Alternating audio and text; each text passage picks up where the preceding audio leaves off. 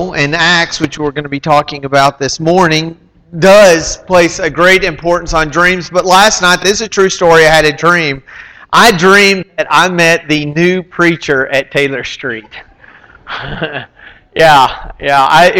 was in the office, and I walked in and I shook hands with the guy, and he says, "Hey, I'm the new preacher." And Lance, you were there. You were actually carrying out my boxes out of my office. And you had the biggest smile on your face. So I don't know if that means anything. For some of you, that truly is a dream. For me, it's a nightmare. But thankfully, for at least the next 25 minutes or so, it's not a reality. We're going to spend just a little bit of time in Acts. How many of you know what they yell before they start a scene to a movie? You remember that at the clipboard, and they yell what? Action. That's exactly how the book of Acts starts out. We're going to be in chapter 4, but I want to give you just a brief leading up to what's going to take place in there. Acts chapter 1 opens up. There's the 11 apostles. Jesus is about to ascend to heaven, and before he does so, he says, "But you will receive power when the Holy Spirit comes on you. And you will be my witnesses in Jerusalem and in all Judea and Samaria and all the ends of the earth." Okay, right now we have, that is like the theme of Acts right there. Acts 1 verse 8. He's going to ascend, and chapter 1 is going to end with them casting lots, the apostles casting lots to replace Judas. It's either Matthias or it's a guy whose name is Joseph, who's also named Barsabbas, who's also named Justus. And I don't know if Matthias was chosen because he had fewer names, but the lot was cast and he was the one who would replace him. Acts chapter 2 opens up and we're going to have Pentecost. Pentecost is going to be 10 days later after Jesus ascended. How do we know this? Well, Pentecost means what? Anybody knows what Penta means? It means 50. It is 50 days after they've had the Passover. Well, how do we figure out the 10 within that? Jesus remained on earth for 40 days. He leaves. Pentecost is 50 days, so we can deduce from that it's 10 days later. It's there that the Holy Spirit is going to come upon the apostles. And we know this because it is recorded in Acts that there's these fire that's resting over the heads, and they began speaking in tongues, which, as we know, was in different languages. Because people all over the world were there, and they were hearing these, and they're like, how can we understand these people? And they reasoned that, hey, these guys have had too much wine. This is a part of Acts. It's a great book. So they stand up, Peter stands up and says, "Hey, I want you to know that we aren't drunk. It's 9 a.m. And he begins to tell them the story. He says, "In the last days, God says, I will pour out my Spirit on all my people. Your sons and your daughters will prophesy. Your young men will see visions. Your old men will dream dreams. Even on my servants, both men and women, I will pour my Spirit in those days, and they will prophesy." Peter's going to go on to say, hey, listen, remember David? He died, so did Jesus. But Jesus, the one that you crucified, came back to life. And they were cut to the hearts, and they said, what should we do? What must we do? And then we have Acts 2:38, repent and be baptized, every one of you, in the name of Jesus Christ for the forgiveness of your sins, and you will receive the gift of the Holy Spirit. And this is important for us today. It says the promise is for you, those there, and your children, and for all who are far off, for all whom the Lord our God will call. And that's for each one of us. That is when we are called, we get to be a part of this. That day, 3,000 became Christians, and it closes out chapter 2 that they met together daily and they broke bread. Acts chapter 3, it opens up, Peter sees a beggar who was lame. the man was asking for money, and Peter comes up to him and he says, "Look at us." And so he turns his attention to them because he was expecting that he would get something from him. Then Peter said, "Silver or gold I do not have, but what I do have I give to you. In the name of Jesus of Nazareth, walk." And so Peter reaches down to pick him up, and as he starts to reach, the man regains strength in his legs, and not only does he stand up, he jumps up. It is just crazy. And listen to this, it says, "Then he went with them into the temple courts, walking and jumping and praising God." I mean, talk about making a scene. People recognized him, who he was. In fact, later on we're going to find out that he's been lame for 40 years. Do you want to stir something up in the temple? You have a lame man for 40 years come and run and jump through the place and praising God. That will get people's attention. It would be like if I jumped up and touched that projector. Or if I got into an arm wrestling match with Brian Fleming and I beat him. Okay? Or if I could preach a sermon less than 20 minutes. Okay, I mean, it was just like, everybody's like, "Whoa, this is crazy. What actually is going on?" It got their attention, and the people, they were astonished because they recognized the ex-lame man. And then Peter jumped on the opportunity. He said, "You handed Jesus over to be killed, and you disowned him before Pilate, though they had decided to let him go.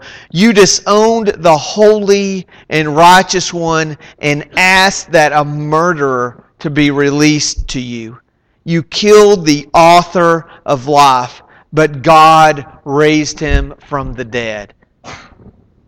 Listen, I mean, there's no honey here. I mean, it is all vinegar. Peter was going after them. I mean, and it was crazy, this is how it ends chapter 3. It's basically one of those mic drops. He says, "Look what you did. You killed the author of life. He could have been set free, but instead you begged to have him killed and had a murderer released instead." And then we begin Acts chapter 4. I know you thought we wouldn't get there this morning, but we're here. There's a large amount of text in here, and the only thing I know to do is to read it. So if you have your Bibles, turn with me to Acts chapter 4. We're going to be in verse 1, or open up your Bible app on your phone and follow along with me. We're going to be reading, and I'll stop here and there, and we'll comment and then go on. Starting in verse 1, Acts chapter 4. "The priest and the captain of the temple guard and the Sanhedrin came up to Peter and John while they were speaking to the people. They were greatly disturbed because the apostles were teaching the people and proclaiming in Jesus the resurrection of the dead. They seized Peter and John, and because it was evening, they put him in jail until the next day. But many who heard the message believed, and the number of men that day grew to about 5,000. So he stands up in front of them and he's speaking and he's talking about the resurrection. Not only the resurrection of Jesus, but also the resurrection of the dead for all who believe in Jesus Christ. And this really, I don't even want to say ruffled the feathers. It made them mad. They were furious. What are we going to do about him? And they decide, well, we don't know yet, but let's throw him in jail for now. But I love what happens next. They're in jail, and what begins to happen to Christianity is next verse say, people were afraid, and they said, you know what? We're not going to go do this. Let's follow something else. No, even amid the persecution, when things got bad, when the government was against them, when they're not supposed to be talking about Jesus in public, that's when the gospel really began to spread. Maybe that's something to think about for our day as well. Maybe opposition, persecution, maybe not being allowed to speak so freely about Jesus is something that will help the church continue to grow more and more. Let's continue on in verse 5. The next day, the rulers, elders, and teachers of the law met in Jerusalem. Annas the high priest was there, and so was Caiaphas, John, Alexander, and the other men of the high priest's family. They had Peter and John brought before them and began to question them. By what power or what name did you do this? Referring to the healing of the lame man. Then Peter, filled with the Holy Spirit, said to them, rulers and elders of the people, if we are being called to account today for an act of kindness shown to a cripple and are asked how he was healed, then know this, you and all the people of Israel. It is by the name of Jesus Christ of Nazareth, whom you crucified, but whom God raised from the dead, that this man stands before you healed. He is the stone you builders rejected, which has become the capstone. Salvation is found in no one else, for there is no other name under heaven given to men which we must be saved. I mean, there's no beating around the bush for Peter. He says, listen, the one you rejected, you thought you were the builders and you said, we don't need him. God said, this is the capstone. This is the most important piece. And you completely left it out. This is Jesus. You don't want us to speak about him. You don't want us to talk about him. But his power is clearly evident. And if you can't tell, look to stage right. The lame guy standing up. But Peter is not done yet. But listen to the commentary on this. Verse 13. When they saw the courage of Peter and John and realized that they were unschooled ordinary men, they were astonished, and they took note that these men had been with Jesus. But since they could see the man who had been healed standing there with them, there was nothing they could say. So they ordered them to withdraw from the Sanhedrin, and then they conferred together. What are we going to do with these men? They asked. Everybody living in Jerusalem knows that they have done an outstanding miracle, and we can't deny it. But to stop this thing from spreading any further among the people, we must warn these men not to speak. We must warn these men to speak no longer to anyone in this name. Then they called them back. That's a great plan, isn't it? I just laugh at that. Verse 18, then they called them in again and commanded them not to speak or teach at all in the name of Jesus. But Peter and John replied, judge for yourselves whether it is right in God's eyes to obey you rather than God. So they say, okay, we've got to stop this. This is getting out of hand. Like, we know we can't match the power, and it's really embarrassing that in the name of Jesus, they were able to heal somebody. Like, heaven forbid that somebody get healed. Like, we have to stop this. Like, how many people are clamoring? It's like, you know, if we could somehow cure cancer, people stand up, no, we can't do that. I want to be the one in control. I mean, it was silly, it was ludicrous, but here they were trying to stop them and say, you can't do this anymore. Wow. Not a whole lot of authority coming from them, is there? What's Peter and John going to do? I mean, they're being told by the priest, by the rulers, by the elders, you don't talk anymore. No more. You're not allowed to. And what does Peter say? He says, well, you know what? Who do you think I should listen to? You think I should follow God, the one who through His Spirit has given me power to heal someone who was lame for 40 years? Or should I listen to you who's saying, oh, that's not really a good thing. We don't want you doing that kind of stuff around here. Not really a tough decision. So as we pick up in verse 20, for we cannot help speaking about what we have seen or heard. That reminds me of Jeremiah chapter 20, this fire in his bones that he just can't hold it in. After further threats,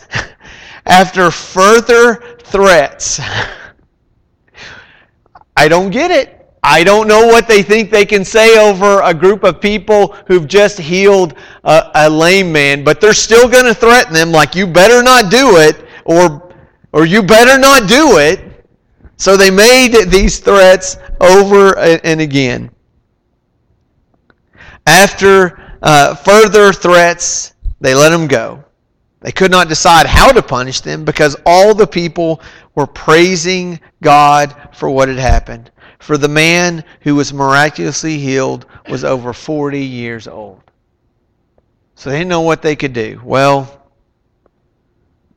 I guess the ball is now in the court of Peter and John and the other followers. As we pick up in verse 22. On their release, Peter and John went back to their own people and reported all that the chief priests and elders had said to them.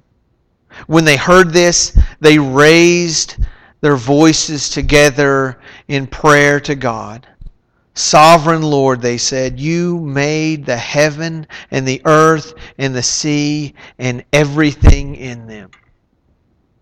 They're acknowledging that the power and the authority resides not in a council, not in a group of men, but instead it would reside in God. Remember, they had been in prison the night before.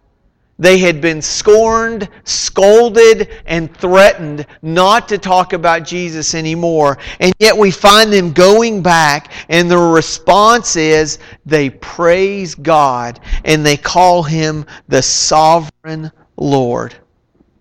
They said, you made the heavens and earth, and they conspired, although they really only did what you had decided beforehand to do. So who should we follow? Let's pick up, we're going to skip a few verses and go down to verse 29. Now, Lord, consider their threats and enable your servants to speak your word with great boldness. Stretch out your hand to heal and perform miraculous signs and wonders through the name of your holy servant Jesus. Then they prayed, and the meeting place and the place where they were meeting was shaken. And they were all filled with the Holy Spirit, and they spoke the word of God boldly. God had answered them. They called out to Him, and God was there with them. And so I want to close out with the last few verses of Acts chapter 4.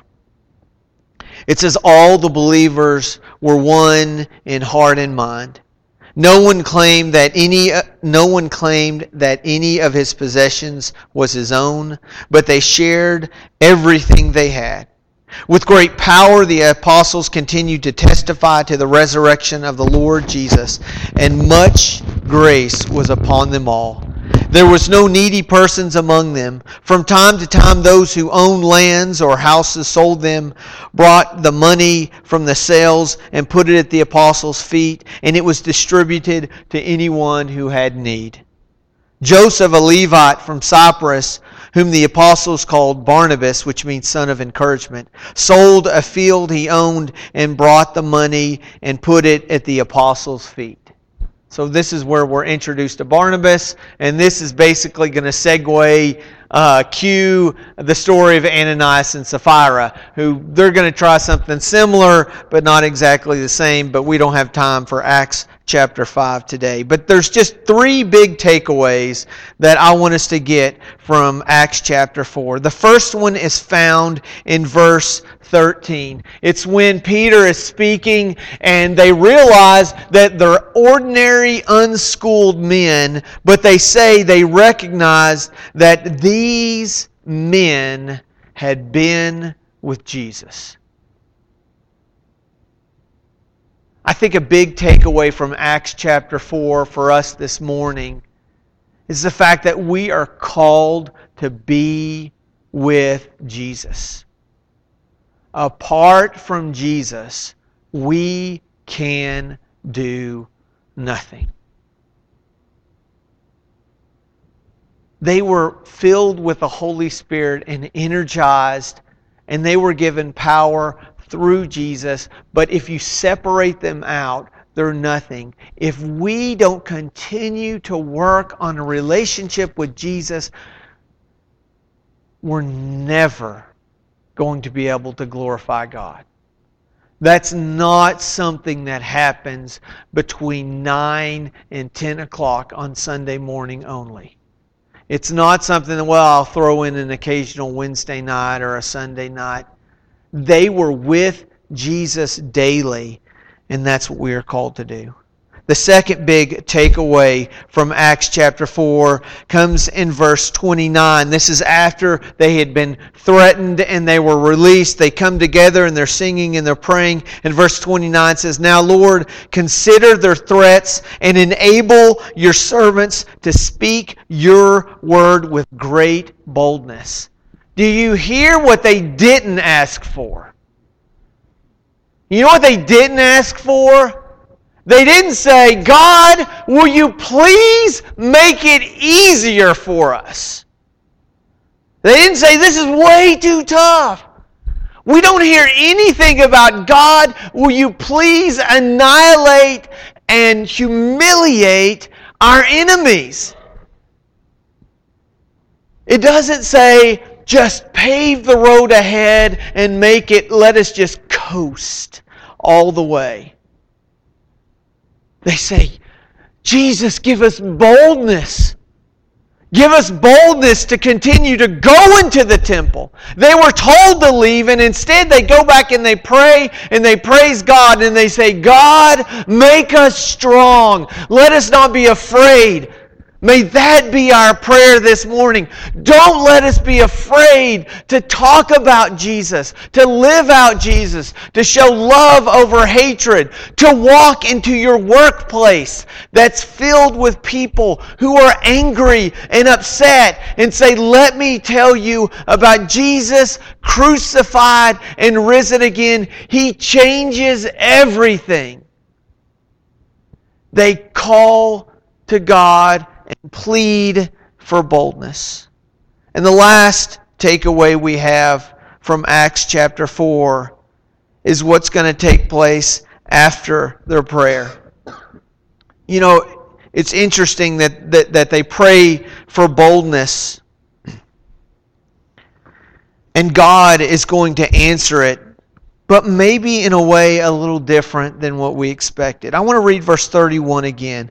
"After they prayed, the place where they were meeting was shaken, and they were all filled with the Holy Spirit and spoke the word of God boldly." Okay, so can you imagine this? Okay, imagine that it happens right here, right now. The Spirit comes in, and we are filled with Him, and we're filled with His power. And we're all together, and we begin to speak the Word of God boldly. What's going to happen next? Okay, so one of us just healed a lame man, and the Holy Spirit's coming on us. What's going to happen next? Can you imagine? Like, let's run out to Lee Regional and just go door to door and boom, heal everybody in there. Like, before we get there, though, let's take Del Paso, because there's a cemetery right out there. Let's go there, and let's just start raising people from the dead, filled with the Holy Spirit. What do you think God called His people to do? What amazing act happened when they were all filled with grace? You know what happens next? They have compassion for each other. And they sell their things, and they give to the needy. Oh, well, that just doesn't sound quite miraculous. I mean, a little weird, a little strange, certainly countercultural. But I want to challenge you to think that the Holy Spirit is not simply this power given to you to do all these crazy, miraculous things that people look at you and say, "Ooh, wow, that's great." What if being filled with the Holy Spirit causes you to look at your neighbor and to love them? To make eye contact with them, to talk with them, to share with them about Jesus, to share your stuff with them. That's what the Holy Spirit does. It's not about jumping around and dancing and healings. The Holy Spirit causes us to have compassion. Why is that? Because God is a compassionate God. He's the God who sent His Son. And if you want to know anything that marked the ministry of Jesus, read the Gospels over and over and over again. Jesus shows compassion. The woman caught in adultery, the Samaritan woman at the well who's a dog, who's been married 5 different times, and the guy she's living with now is not her husband. He had compassion on her. Nicodemus, the rich man, he showed compassion as he welcomed him into the house at night. Over and over again, Jesus shows compassion. And if we want to follow Jesus, and if we want to cry out for the Holy Spirit to work powerfully, don't reach for the box of miracles. Instead, allow Jesus to transform your heart. Let your eyes see people not as a different race,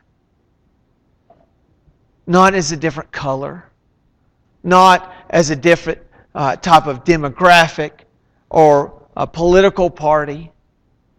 Don't say, well, they're this kind of people or they're that kind of people. They're Philadelphia Eagles fans. Look at people the way Jesus looked at people. That's how the Holy Spirit is going to work in Hobbs, New Mexico this week. As we look out into people and we show compassion and we share and we love them.